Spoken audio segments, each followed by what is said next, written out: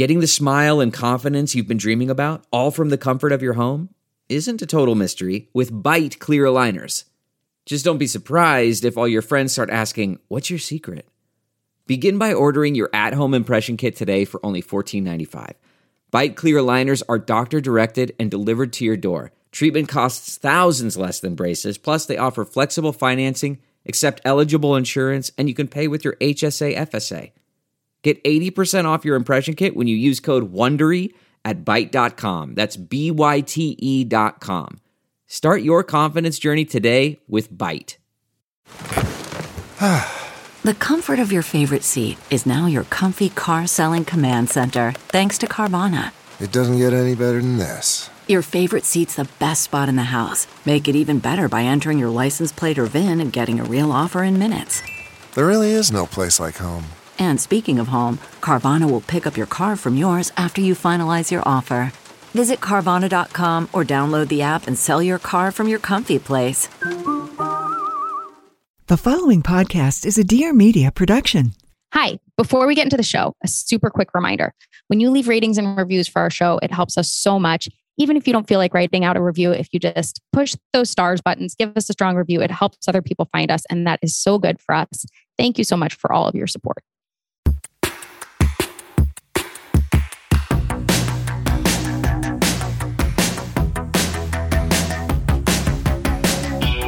Welcome to A Thing or Two, a deep dive into stuff we think more people should know about. I'm Claire Mazer. And I'm Erica Cerullo. If you want more where this came from and want to support us in general, head to athingertwohq.com and sign up for Secret Menu, which will get weekly access to members-only content. To share your thoughts on this episode or anything at all, leave us a voicemail at 833-632-5463 or DM us on Instagram at athingertwohq. I saw such a good play last week and was truly kicking myself because I couldn't put it in the newsletter or really do anything. You couldn't tell anybody about it. We're going to anyway. Because there was only a week left and it was entirely sold out. However, I have a lot of confidence that this play is going to be either extended or it's going to move to Broadway or something. It's already been extended 3 times. I know. Right? People love this play. Yeah. It's buzzy. I'm not the first to tell you about it. Or if I am, you're welcome. Glad. Yeah, you're welcome. So it's called Fat Ham. It was playing at the Public. It had been originally produced at the Wilma Theater in Philadelphia during the pandemic, so they did a film of it, which I thought was fascinating. This was a co-production between the Public and the National Black Theater. It also, the book of it just won the Pulitzer Prize. It's an adaptation of Hamlet, which is the Shakespeare play that I least connected with when we did Shakespeare in high school. I was big on Macbeth, and by the time Hamlet came around, which one did you most connect with? I loved Macbeth. And I was I've been there, done that. By the time I got to Hamlet, I was I've had enough. Oh my God, Claire, I'm sorry to interrupt this to bring up another Shakespeare play. Yeah. Do you recall when we walked out of Othello? Oh my God, no. Wait, was it in Chicago? No, it was in New York. Wasn't it the Philip Seymour Hoffman production of Othello? And we walked out? Yeah. I do remember Othello being a buzzy play in New York when we Google this not long after we moved to New York. Othello. This is sounding really familiar. Yeah. First headline, I Googled Othello, Philip Seymour Hoffman, and the first headline is a Reuters headline that says Philip Seymour Hoffman disappoints in Othello. So it wasn't just you and I. We left during intermission and both. Oh my God, was it? Was it at the NYU theater? Yeah. Wow, you just connected something really important for me. Chris and I were walking by that thing the other day, and I was I know I've been in this theater, and I cannot remember when or why, and it was a million lifetimes ago. Yeah. And wow, you just answered it for me. Yes, I do remember walking out now. It was a real moment of connection and appreciation too, of both realizing how bad this is and being but it's Philip Seymour Hoffman, who is a national treasure, yes, a hero among heroes, all of it. And then being must we suffer through this? And we decided not to. What year was it? 2009, perhaps. Amazing. Yeah, 2009. I love it. Well, good for us. Congrats to us. Anyway, that was the Shakespeare that I didn't connect with. I love this because, so I was I just want to at least remember what Hamlet is about. So I even put on my calendar with Chris. I bought the tickets to the play and put that on our calendar. And then 2 nights before I put on our calendar, watch Kenneth Branagh's Hamlet, because I Googled around and that was like the best movie version of Hamlet. And so we sat down to watch it and I fell asleep immediately. I saw that on your calendar. I was impressed. Like whether or not you watched it, Claire, the fact that you put it on the calendar and sat down and tried, I was like, wow, this is something. I was like, I think I will appreciate this play more if I, can remember something about Hamlet. So let's watch it. And I knew that Kenneth Branagh's Hamlet was a thing. I fell asleep. Truly the first scene. Opening scene and you're out. I was Lights done out. Immediately. Good news for everybody is that you really only need to know like the very basic outline of Hamlet to appreciate the connections in this play. So it's a Hamlet adaptation, but set in a Southern Black family cookout, and multiple members of the family are secretly gay. So like, it's about family. It's about parental expectations. It's about Black masculinity. It's about Black queerness. It's about Black family. It's also not one of those adaptations where it's using the original script. Like it's all rewritten. And there are a couple lines that they pull in. It is very sort of heavy-handed about its connection to Hamlet, but it also doesn't follow the plot completely. It's not just like it diverges. Update. Yes. Yeah. It's directed by this guy, Sahim Ali. It's written by James I. James, who I mentioned won the Pulitzer Prize for it. And then the cast at this public theater production was incredible. And in this reality that I am manifesting where it gets transferred to Broadway, they keep the cast entirely intact, because this guy, Marcel Spears, who plays the main character, is amazing. His mother is played by Nikki Crawford. She's incredible. There's lots of dancing and singing, which you wouldn't expect in this. No. There's a karaoke moment where the main character— I don't recall there being karaoke in the original Hamlet. Yeah, no. Yeah. I'm not even going to say the karaoke number because it's such a wonderful surprise when it happens, so I'm not going to ruin it for you. It also is— magic words, 90 minutes with no intermission. Yes. Wow. That is, listen, Claire, that's all you got to say to me. I'm there. 90 minutes, no intermission. Wow. I just had I was not bored for an instant. I laughed. I cried. I was so moved by it. It was really the best theater I've seen. I was going to say like since lockdown, but I would say like for longer than that, since before. It was so good. I felt so passionately about it, and I felt sad that I couldn't. I can't wait to be able to see this. Yeah, I really do think you will be able to see it. I feel pretty confident about that. I love 90 minutes no intermission for a lot of reasons. One is that I think intermission is exhausting and dumb, and and it does honestly nothing chaotic. but like sell drinks. Yeah, exactly. I'm always and create so bathroom stressed. lines, and like whatever. And if you make it 90 minutes, people can go to the bathroom right before and they can go to the bathroom right after, and they're going to be okay. It also just makes eating a meal before or after impossible. Like Agreed. Impossible. Yes. No, this place started at 8 p.m. Totally possible to eat a meal before 8. Wow. And if you wanted to eat after at 9:45, you could totally do that too. That's not a crazy thing to do if it were a Saturday night or whatever. Thank you for that, Erica, because I think one of the things that I hadn't realized about intermission is just how stressful it is. Like it creates lines for the bathroom, and then you're like, if I stand in this line, will I make it back in time? They're going to start flashing the lights as you sit down on that seat. Like the toilet seat. The seat being the toilet seat. Yeah. Yes.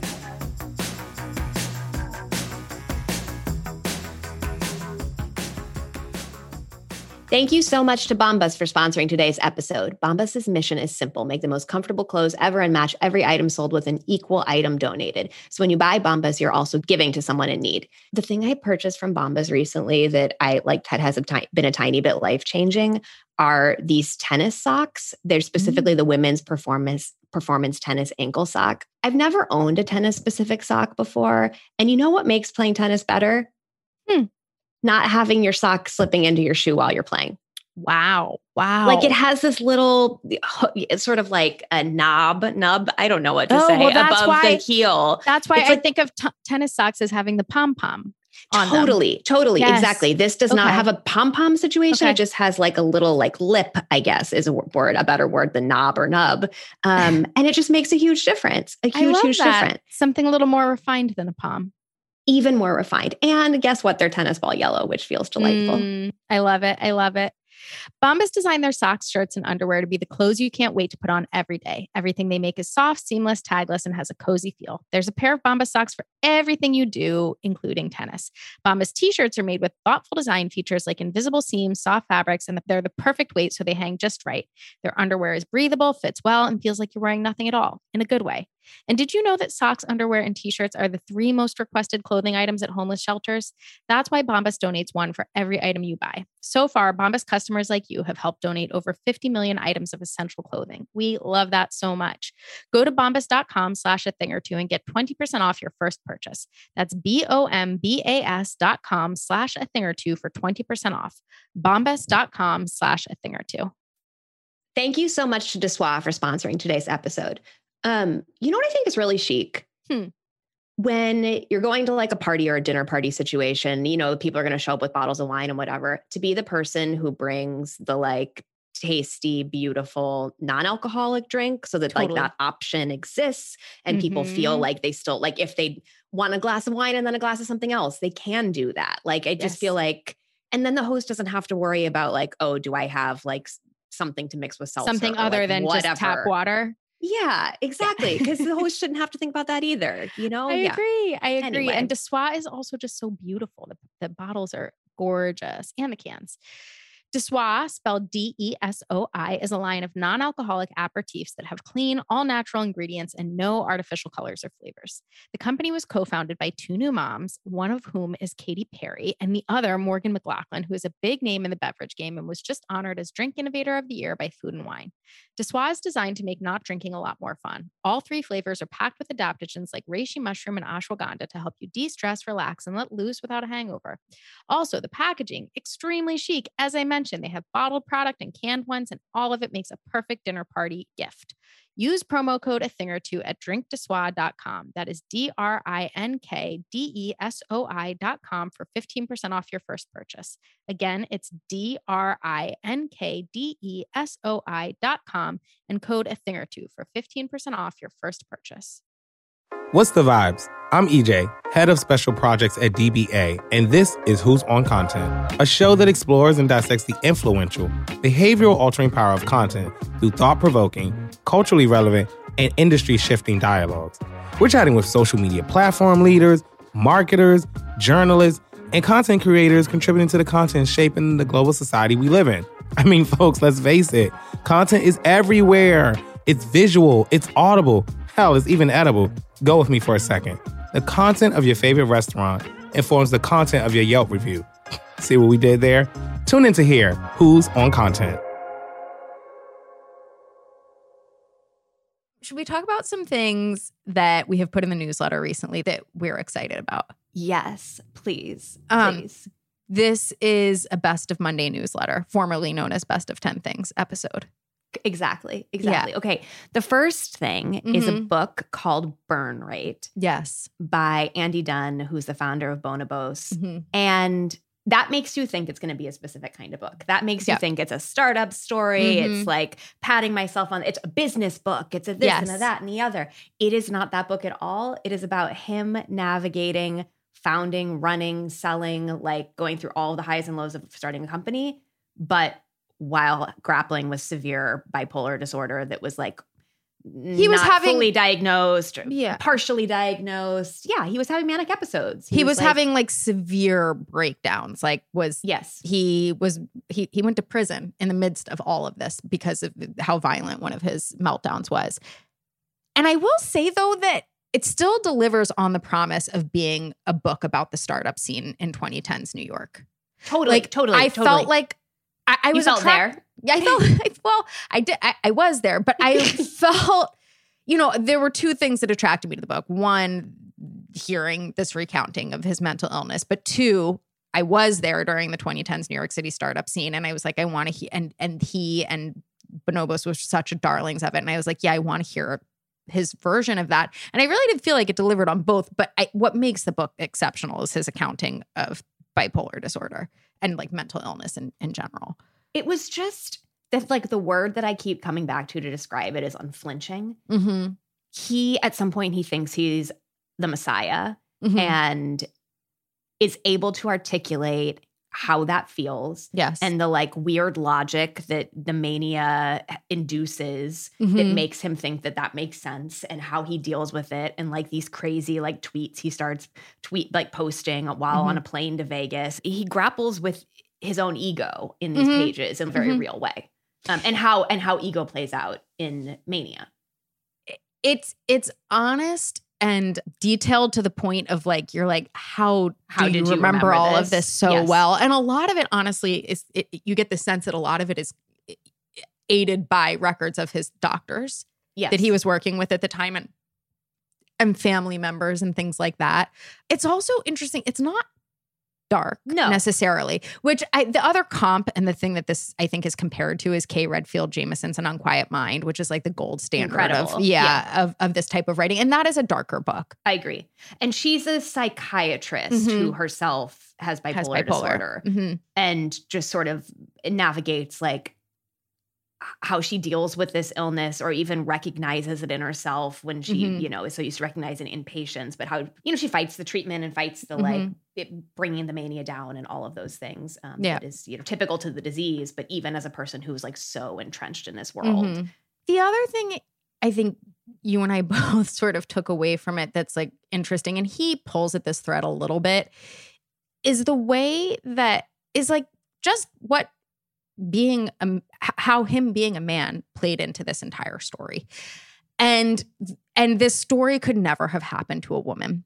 And the fact that he was having these manic episodes in which he perceived himself as the Messiah, in which his ego was like, you know, completely out of control, did not necessarily raise any red flags for the people around him. And in some cases, it wasn't damning. And in some cases, it made them more supportive of him or believe in him more.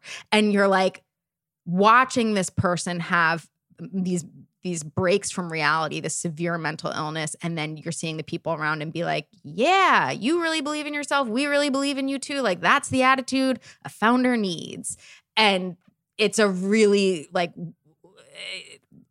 it like plays into our perceptions of toxic masculinity in this really like complicated way that's all just really depressing, and honestly like does him this huge disservice, despite the fact it also propels him forward. But you're like, you see the way that like and he really does talk about this, his ideas of that how like his need to be hyper masculine and the pressures he feels to be a certain way like compounded all of this. But it's fascinating because it would never happen to a woman. Well, he also talks about the way the like crossover, I think, between mental illness and entrepreneurialism. And like, of course, it's not like these are not one-for-one things, but the confidence that comes from some of this hypomania, especially before it spirals out of control, is like good for building a business. Helpful. Yes. It's helpful. Yes. It's productive for building a business. Being able to walk into a pitch meeting and just be like, of course, this is the best idea you've ever heard. Right. Without having doubts or fears or any of those things, because those are all washed away, is extremely powerful and makes other people believe in you. It's necessary to get your team hyped up. It's necessary to get people to fund you. It's necessary for it's necessary to keep yourself going, right? He quotes these like sort of shocking stats around the sort of overlap, like you said, between mental illness or bipolar specifically and entrepreneurs. Yes. Anyway, a very good read. Totally separate note. Completely separate. I have another endorsement that like only a very limited set of people will be able to access, and I'm sorry, but this one's not a limited time offer. It's like not a limited geographical offer. Yeah. All right. So one of my best friends lives in Woodstock, up in upstate New York, and there was this restaurant that opened there recently called Good Night, and it's Thai, and everything we ate was so incredible. But the thing I cannot stop thinking about and talking about is this walnut larb. So it's larb, which I already love, but made of walnuts. There's no meat in it. We ordered 3 things of it because we just kept needing to have more of it. It was so good. I Googled walnut larb, and there is but one recipe on the internet, which is shocking because the internet has really managed to try to make everything happen. And the only recipe that exists is from walnuts.org. And you know what? Here's the thing. Good for them. Yes. Good for them. Yes. I believe walnuts.org is the URL of like the walnut farmers of California or something like that. Yeah. But this does not seem to be the same thing because this recipe calls for chickpeas, and I'm almost positive there were not chickpeas in this walnut larb. Part of me believes that this could have just been a true one-to-one. We did everything exactly the same, but we just subbed walnuts for ground meat. And if somebody is willing to try that and get back to me, I would be thrilled. But even not you though. I don't think I'm gonna try that, but I could. That Amsam larb sauce is incredible. I think you're pulsing walnuts in your food processor. You love to pulse in that. I love to pulse. I love the food processor. You do, but I worry about.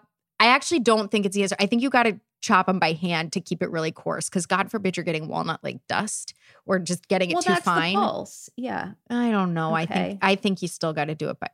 I could be wrong, but this is why. Okay, and then yes, you saute it with the larb sauce. Yeah. From Amsam. Maybe I'll try it. It seems worth a shot. It just seems too easy for what was truly such a life-changing dish. My real thing here is I know that there must be people listening who work in food media who can email the owners of Goodnight and say, we want to feature your walnut larb in next month's issue of Bon Appetit. Can we have the recipe? And I'm sure Goodnight would be thrilled. There used to be, was it a Bon Appetit column that was like the RSVP? Mm-hmm. It was reader questions where you'd write in and be like, once in Pasadena, I had this incredible roasted lamb, and I think about it every day since. This is the outlet. I just think you and I have both had success in just waiting long enough and Googling frequently enough with this. It happened for me with the salad dressing from the broccoli salad at Emily, the pizza restaurant. I just waited long enough and somebody finally published the recipe for it. It happened to me before. I think it'll happen again. It totally could. It absolutely could. I hope. I do also just think if you are going upstate, if you're going to be in the vicinity, it's a great destination for you. It was such a good restaurant. I don't think of going upstate and eating Thai food that often. I'm usually like, we're going to do, farm to table. There's going to be, I don't know. Wood-fired pizzas. Mm-hmm. Coddled eggs. I don't know. It's always very much just that upstate vibe. There's always a kale salad. I know there's a kale salad everywhere. What does Chris call it? Upstate brunch? Yes. It's like a whole category of food. Upstate brunch. Yes. It doesn't have to be in upstate New York to be upstate brunch, I don't think. Upstate brunch exists everywhere, for better or worse. But this felt revelatory both for upstate and for the universe. A walnut larb. I love it. Okay, speaking of revelations, mm-hmm. I've discovered a category of candle that I'm dubbing the after dinner candle. Mm. And this was brought to us by the wonderful team at Big Night Business, a fancy pantry in Greenpoint owned by Catherine Lewin, who we love. And she sells a candle called Dinner Party. And the description is it smells like a kitchen where everyone wants to gather. Fresh arugula, lemongrass, and basil balanced with warm saffron, amber, and musky wood. And so basically the idea is that it's meant to be paired with food. They're food scents or food adjacent scents, but they're not competing. It's not like you're taking I just cooked this pasta sauce with garlic and onions. I'm going to try to drown it out with this rose scent and just have the weird mingling of florals and alliums. But it just kind of helps transition a space. You've cooked, you have food smells in your house, but then you're bringing in slightly different food smells that transition into just home smells.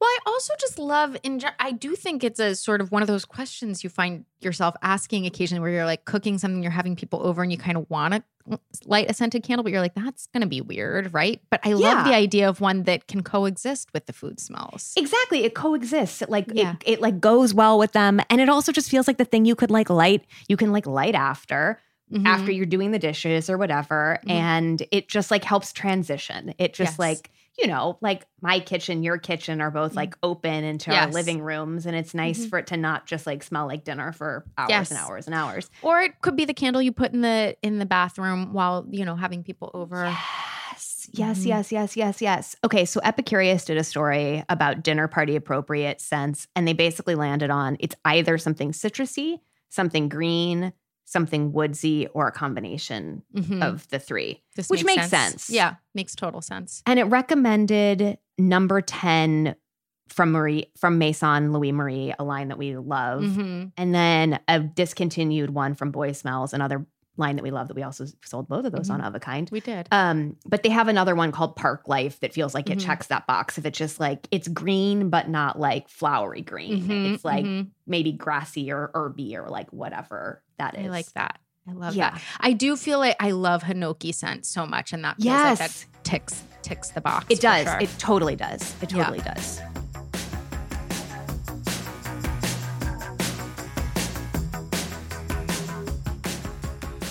Thank you so much to Shopify for sponsoring today's episode. Our relationship with Shopify goes back 12 years. In ye old 2010, we started using them for our e-commerce site Of a Kind and just like loved them from day one, but somehow it just got better and better. And now, after a decade plus, they are just like, they then were the upstart and like the sort of like newcomer that was shaking things up. And now they are the go-to. They're like the big name in this space, the like Meryl Streep of e-commerce platforms. What do you think? I do. I was going to say we really picked the right horse in that race, but it's starting to become a really mixed metaphor. But I do think, we had some options back in 2010. We chose Shopify, and man, did we choose the right one, because it's now the go-to. And I got to say, among the like big go-to technology companies, it's the one I feel the best about for sure. It doesn't feel complicated to me. Shopify gives entrepreneurs the resources once reserved for big businesses so that upstarts, startups, and established businesses alike can sell everywhere, synchronize online and in-person sales, and effortlessly stay informed. Scaling your business is a journey of endless possibility with a million milestones and constant evolution needs. Shopify powers millions of businesses from first sale to full scale. Gain insights as you grow with detailed reporting of conversion rates, profit margins, and beyond. More than a store, Shopify grows with you. This is possibility powered by Shopify. Go to shopify.com/a-thing-or-two, all lowercase, for a free 14-day trial and get full access to Shopify's entire suite of features. Grow your business with Shopify today. Go to shopify.com/a-thing-or-two right now. That's shopify.com/a-thing-or-two. Thank you so much to Luz Brands for sponsoring today's episode. One thing you may know about me is I have very curly hair. I have basically since 5th grade. And it has been a lifetime of reckoning with what is the right mix of products. And another thing, Erica, you may know about me is that I'm often combining like 4 different styling products to achieve one look. Let's say. Slash to achieve like one like premier product. Like, that's right. It's a squirt of this, a dash of that, a spray of this. That's exactly right. There will often be, sort of specific series of steps. Like this one has to come first and then the other. And then I mix them all in my hands. And a lot of logic for like why, what happens when, what happens so when. I'm so excited about Luz Brands because they have this 3-step system, but it's shampoo, conditioner, and then a styler. But the styler does the job of leave-ins and mousses and styling custards and all the things, all with one product. So It's a very, it's a simplifying your life sort of hair care system, if you will. That's right. Luz Brands is all about helping each person embrace and love their unique waves, curls, kinks, and coils. Their simple 3-step system includes shampoo, conditioner, and an all-in-one styler, which, as Claire mentioned, does the role of leave-ins, mousses, styling custards, whips, whatever, glossing agents, all the things. Like all the things. Yes. Plus, Luz Brands products are free from harsh ingredients and are dermatologist tested and approved and will improve the health of your hair over time. We are so excited about Luz Brands, and we're not the only ones. See for yourself why they have over 30,000 5-star reviews. Right now, our listeners can get 15% off your first purchase of $50 or more, but only when you go to luzbrands.com and enter the promo code a-thing-or-two. That's LUS brands with an S.com and promo code a-thing-or-two. Don't wait. Get 15% off with promo code a-thing-or-two at luzbrands.com.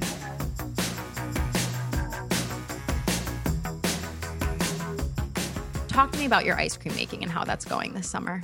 Yeah.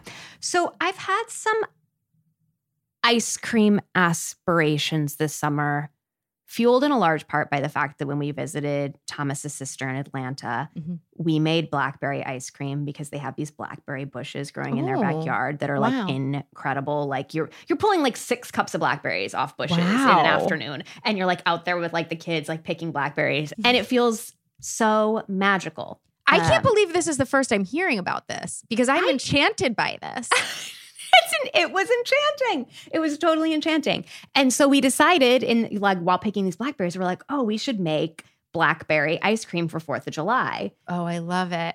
And so we use the recipe that comes with the Cuisinart for like the strawberry ice cream or whatever. But the thing is, it is one of those ice cream recipes that's like just cream and it's like all like raw ingredients. And it's kind of meant to be like you make it and you eat it. It doesn't store. It's not the kind that you're like, oh, you can keep it in the freezer and then it's going to be great for a week. No, it's like you're going to make this today. You're going to eat all of it. It's going to be amazing and delicious. Did you put chocolate chips in it? No. Okay. Because we wanted I understand, and I know that you have felt very strongly recently about a fruit ice cream with chocolate chunks or chocolate chips. Yeah.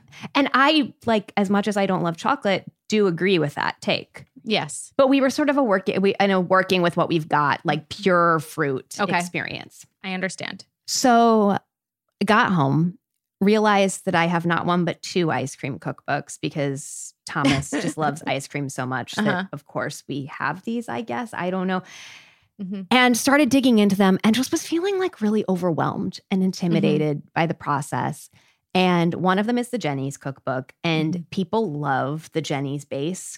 The problem is, it is like, you don't have to be a professional ice cream maker to make the base. You have to like maybe think that one day in your retirement, you will be a professional ice cream maker. Okay. You know what I mean? It's just like a little bit of it's like more of a lift than I want. There's like a cornstarch slurry. There's like putting the base in a like Ziploc bag and then making an ice bath for it to like quickly cool it. Like it's like a lot of things that I'm like, I actually just want the delight of being able to purchase fresh raspberries and have ice cream. Yeah, I deeply can't relate. The more you're talking about this, the more I'm like, I can relate to having blackberries in my backyard and wanting to make ice cream out of them. But just even buying an ice cream cookbook, hard for me to get there mentally. One was a gift and one I purchased for Thomas as a gift. That was nice. The second one is the Ben & Jerry's cookbook, which is a bit more straightforward, but like most of the good ones, you still got to do some cooking and some stovetop situation and like, I don't know. So then there's a sidebar in the Ben & Jerry's cookbook that basically is like, hey, make a sorbet with fruit juice. Just like put some fruit juice in your ice cream maker. Oh. And I was like, drop everything. Yeah. Ignore the rest of this. Yes. That's what we're doing. We're like putting juice in our ice cream maker. Yeah. Like, let's go. Okay. We did it. We had like this orange and mango juice that had been languishing in the back of the refrigerator.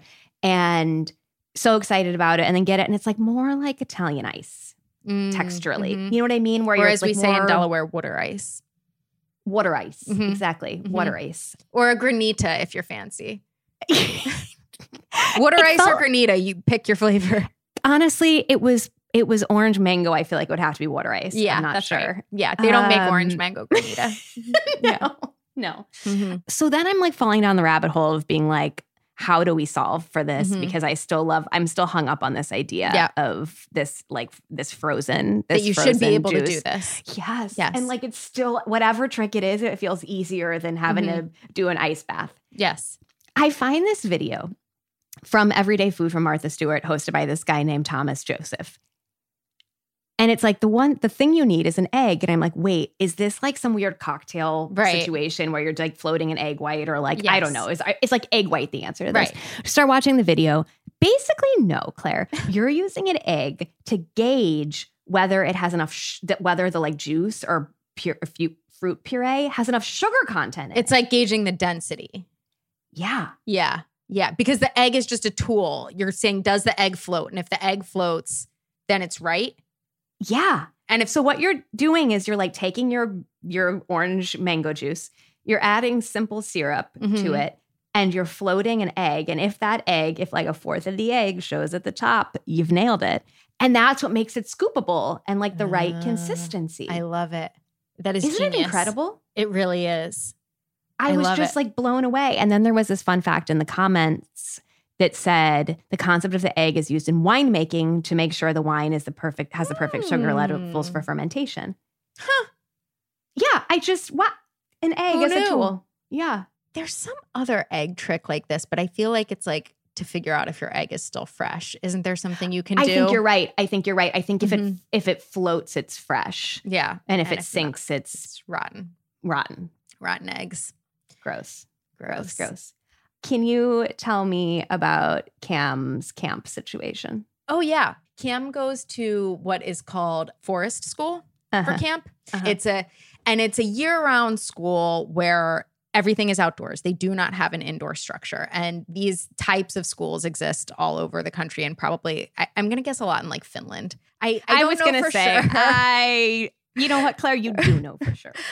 I think somewhere in Scandinavia, it was the concept outside for this was of originated. Oslo, you could find one of these for sure. So a forest school, the concept is that kids should just learn to adapt to the elements, and it's good for their character and also good to learn about nature. They are outdoors no matter the weather, and unless it's dangerous. A tornado warning. Yeah, tornado warning, lightning. He did have an early dismissal for 2 days during the heat wave because they didn't want them to be outside so much. When there's lightning, what happens? I don't know. Well, I think it has to be like extreme lightning. I'm not sure. Right. I think that they go under a pavilion.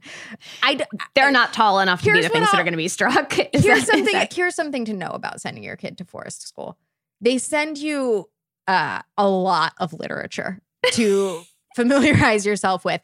And I read a lot of it, but I didn't retain all of it. And so I don't know the answer I don't know the specificities about the weather protocol. Mm-hmm. All I know is they're like, we don't, your kid is going to rough it. Your kid is going to be in some extreme weather. And that is part of this process. And it is part of the experience. They also sent you an extreme packing list. I don't want to complain too much about it because they did introduce us to the Muddy Buddy. Yes. Which is an incredible thing that I should probably get for myself. It's a head-to-toe rain suit, basically. It's also incredibly cute. It's made by this company called Tufo. It has 2 zippers up the front. Oh, Tufo. I say it Tuffo in my mind. It probably is Tuffo. I mean, I don't know, but it's a tough suit. Totally. It's definitely tough. It has 2 zippers up the front, so it's really easy to get in and out of. It's very loose, and it fits over. The elastic at the ankle is really flexible, so you can fit it over shoes. So you don't have to take shoes on and off to put it on. And we got this thing, and I was so excited because I was like, this does feel like an incredible solution, because the other thing is that Cam, like most children, cannot resist a puddle and will just jump and throw himself in it. So anytime we're outside in the rain, I just want him to be fully protected. And we broke out the Muddy Buddy even before camp started on just like a group play date at the playground. And all of the parents were like, what is that thing? Swarming, I need that. swarming. Yeah. One of my friends just immediately ordered it right there from the playground on her phone. She was like, this thing, I need it. It almost looks like a Ghostbuster suit or something to me. It's so cute. I got the yellow. It comes in a bunch of colors, but before we ever sent Cam to this camp, I had been on runs in Prospect Park and seen like 12 tiny toddlers all running around in these yellow Muddy Buddies, and you've never seen anything like it. It's so freaking cute. I will say 2 other things about it. One, it comes with this little carrying pouch that you can tote it around in. So it's the kind of thing you can just leave in your bag all the time, which is nice. Yeah. Also, in looking it up to talk about it on the podcast, they note on the product page that you could use it indoors for messy arts and crafts, which absolutely. Yes. I mean, I've just been cutting holes in trash bags and making that the solution and making him wear it as a dress. But this seems like an even better solution. I love this. Yeah. Highly endorse the Muddy Buddy. Well, I have some nature related content also. Mm-hmm. I'm sad to say that I'm not in forest school. I'm sad for you too. But I'm listening to a cute podcast. It's cute. Is it a cute podcast? I think it's cute. It's called Human Nature. It's human/nature. Uh-huh. I feel like the only podcasts I've really been engaging with recently are chat shows. Mm-hmm. And this is the first thing that I've gotten into in a long while that isn't quite that. Mm-hmm. There's still like interviews and like, but it's more informative and more, it digs in a little bit more. So it's hosted by this guy, Marcus Trinidad, who grew up in Northeast LA and is now the center director at the Audubon Center of Debs Park. And is that in LA? In LA, exactly, in LA. So the crux of the program is that we all think of nature as something that we need to like go out into. Mm-hmm. Like, let's go be in nature. Let's like go on a hike. Let's like drive somewhere and do it. And he's like, I was born and raised in LA, and like I went away and did those things and then came back and was like, nature's everywhere. Like nature is in cities, nature is around us. And we can, if we like look for it and spend the time with it, you can connect with it here. And it's actually like really amazing to see these things in a world where you don't expect to see them, as opposed to like when you're in Joshua Tree and like, duh, you're going to see a plant or an animal and it's going to be like exciting because you're at a national park. Right, right. So there's an episode, for example, about bats in LA and where they live and like the places that they go and just like bat tracking and like why bats are so important. And there was like basically people, the guy who was the guest on this one, he is with the Natural History Museum of LA County. His name is Miguel Ordeñana. And he like just like loves bats and wish they got more respect and like all of that. You can imagine it. He basically was like, everybody's like, oh, bats, until you tell them bats eat mosquitoes. Ugh, and then all of a sudden, and then all of a sudden people are like, maybe bats. Yep. Who can say? Let's try bats. My parents went through this phase, maybe it's still happening, where my dad would, during the summer, would just like prop up his lawn chair and sit in the garden and watch the bats every night. Yeah, the bats in LA are apparently a thing. He would love this podcast. This is a real Steve podcast. All right. It in general is an incredible going on a walk podcast because of the content, and it like just forces you to kind of engage with what's around you, but also because episodes are around 20 minutes, which is just like a nice like errand I thing. love that. Okay. Yeah. Speaking of just, your local nature. Yes. I signed up for patch.com, which is a free hyper local news service. Basically, you put in your zip code and it sends you email news alerts about what's happening in your neighborhood. And there's also a website. You can go and scroll the website. I cannot believe how much I love it. And I know that so much ink has been spilled about the death of local news, and this has been and there are many, there are many obvious reasons why local news is so important. This has been just sort of a good reminder and a good insight into why local news is important. It just makes me feel really clued into what's going on in my neighborhood in a way that I don't know how else I would be getting information about. Well, and it's not like next door. No. It's which is like the other thing that people engage with that is like hyper local, but definitely not news. Right. No, next door is part of the problem. I mean, next door is great, but it's also part of the problem. Yeah. This is, journalists are writing these stories about local like projects, political fights, preservation efforts, fundraising efforts, COVID stuff, crime stuff. That like when it came time for the midterm elections that just happened, I'm having to vote for all of these like, very sort of local offices. And I'm looking these people up and they're saying, here's what I care about. I'm trying to save this landmark building. I'm trying to do this. I actually kind of had context for what they were talking about. Incredible. And just the thing, like there are just fundraising organizations in the neighborhood doing really important work that I didn't know about. That you want to know about. And if they don't have a flyer on the post you walk by this week, you're not going to find out about otherwise. And they're doing awesome stuff. And I'm like, yes, I want to support this. And then they're also, today's news alert, which was actually devastating for me, is that the Bed-Stuy Marching Band is hosting a block party and Battle of the Bands, and I'm going to be out of town for it. But come on. God. Like my dream, I love marching bands so much. I love marching bands. I love a Battle of the Bands. I love when bands I think fight. You're going to be in town for this thing, so I'll send you the info for it. You can go on our behalf. Please. My other favorite thing that it does, because I think sometimes it's reaching for content, is sometimes you'll get a breaking news alert email and it will be like, movie star and Brooklyn native Paul Sorvino has died. And it's like, this is hyper local because Paul Sorvino was born in Brooklyn. As were many other people. Yeah. But no, they will always find a way to bring it back to Brooklyn. And it's incredibly charming.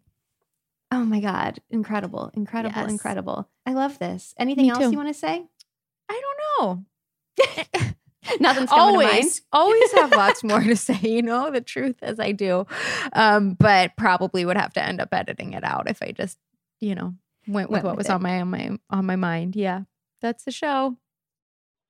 Hey, you two. Long time. I just heard your advertisement for Base, and I just wanted to let the Of a Kind fam know that, or the A Thing or Two, RIP Of a Kind fam, know that Base was my personal adult moment luggage investment, and I'm obsessed with it. It lives up to all the hype.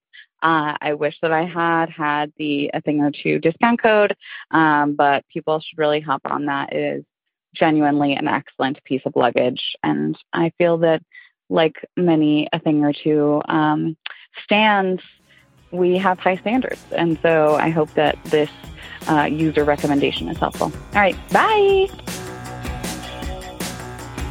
This has been a production of Dear Media, and we are so grateful to the talented team over there for helping us make this podcast happen, especially to our wonderful producer, Allie Slice. You can follow us on Instagram at athingertwohq, and if you have ideas for our show or want to advertise, email podcast@athingertwohq.com. Find show notes and sign up for our newsletter at athingertwohq.com too. If you love the show, consider supporting it by signing up for our secret menu, also at athingertwohq.com.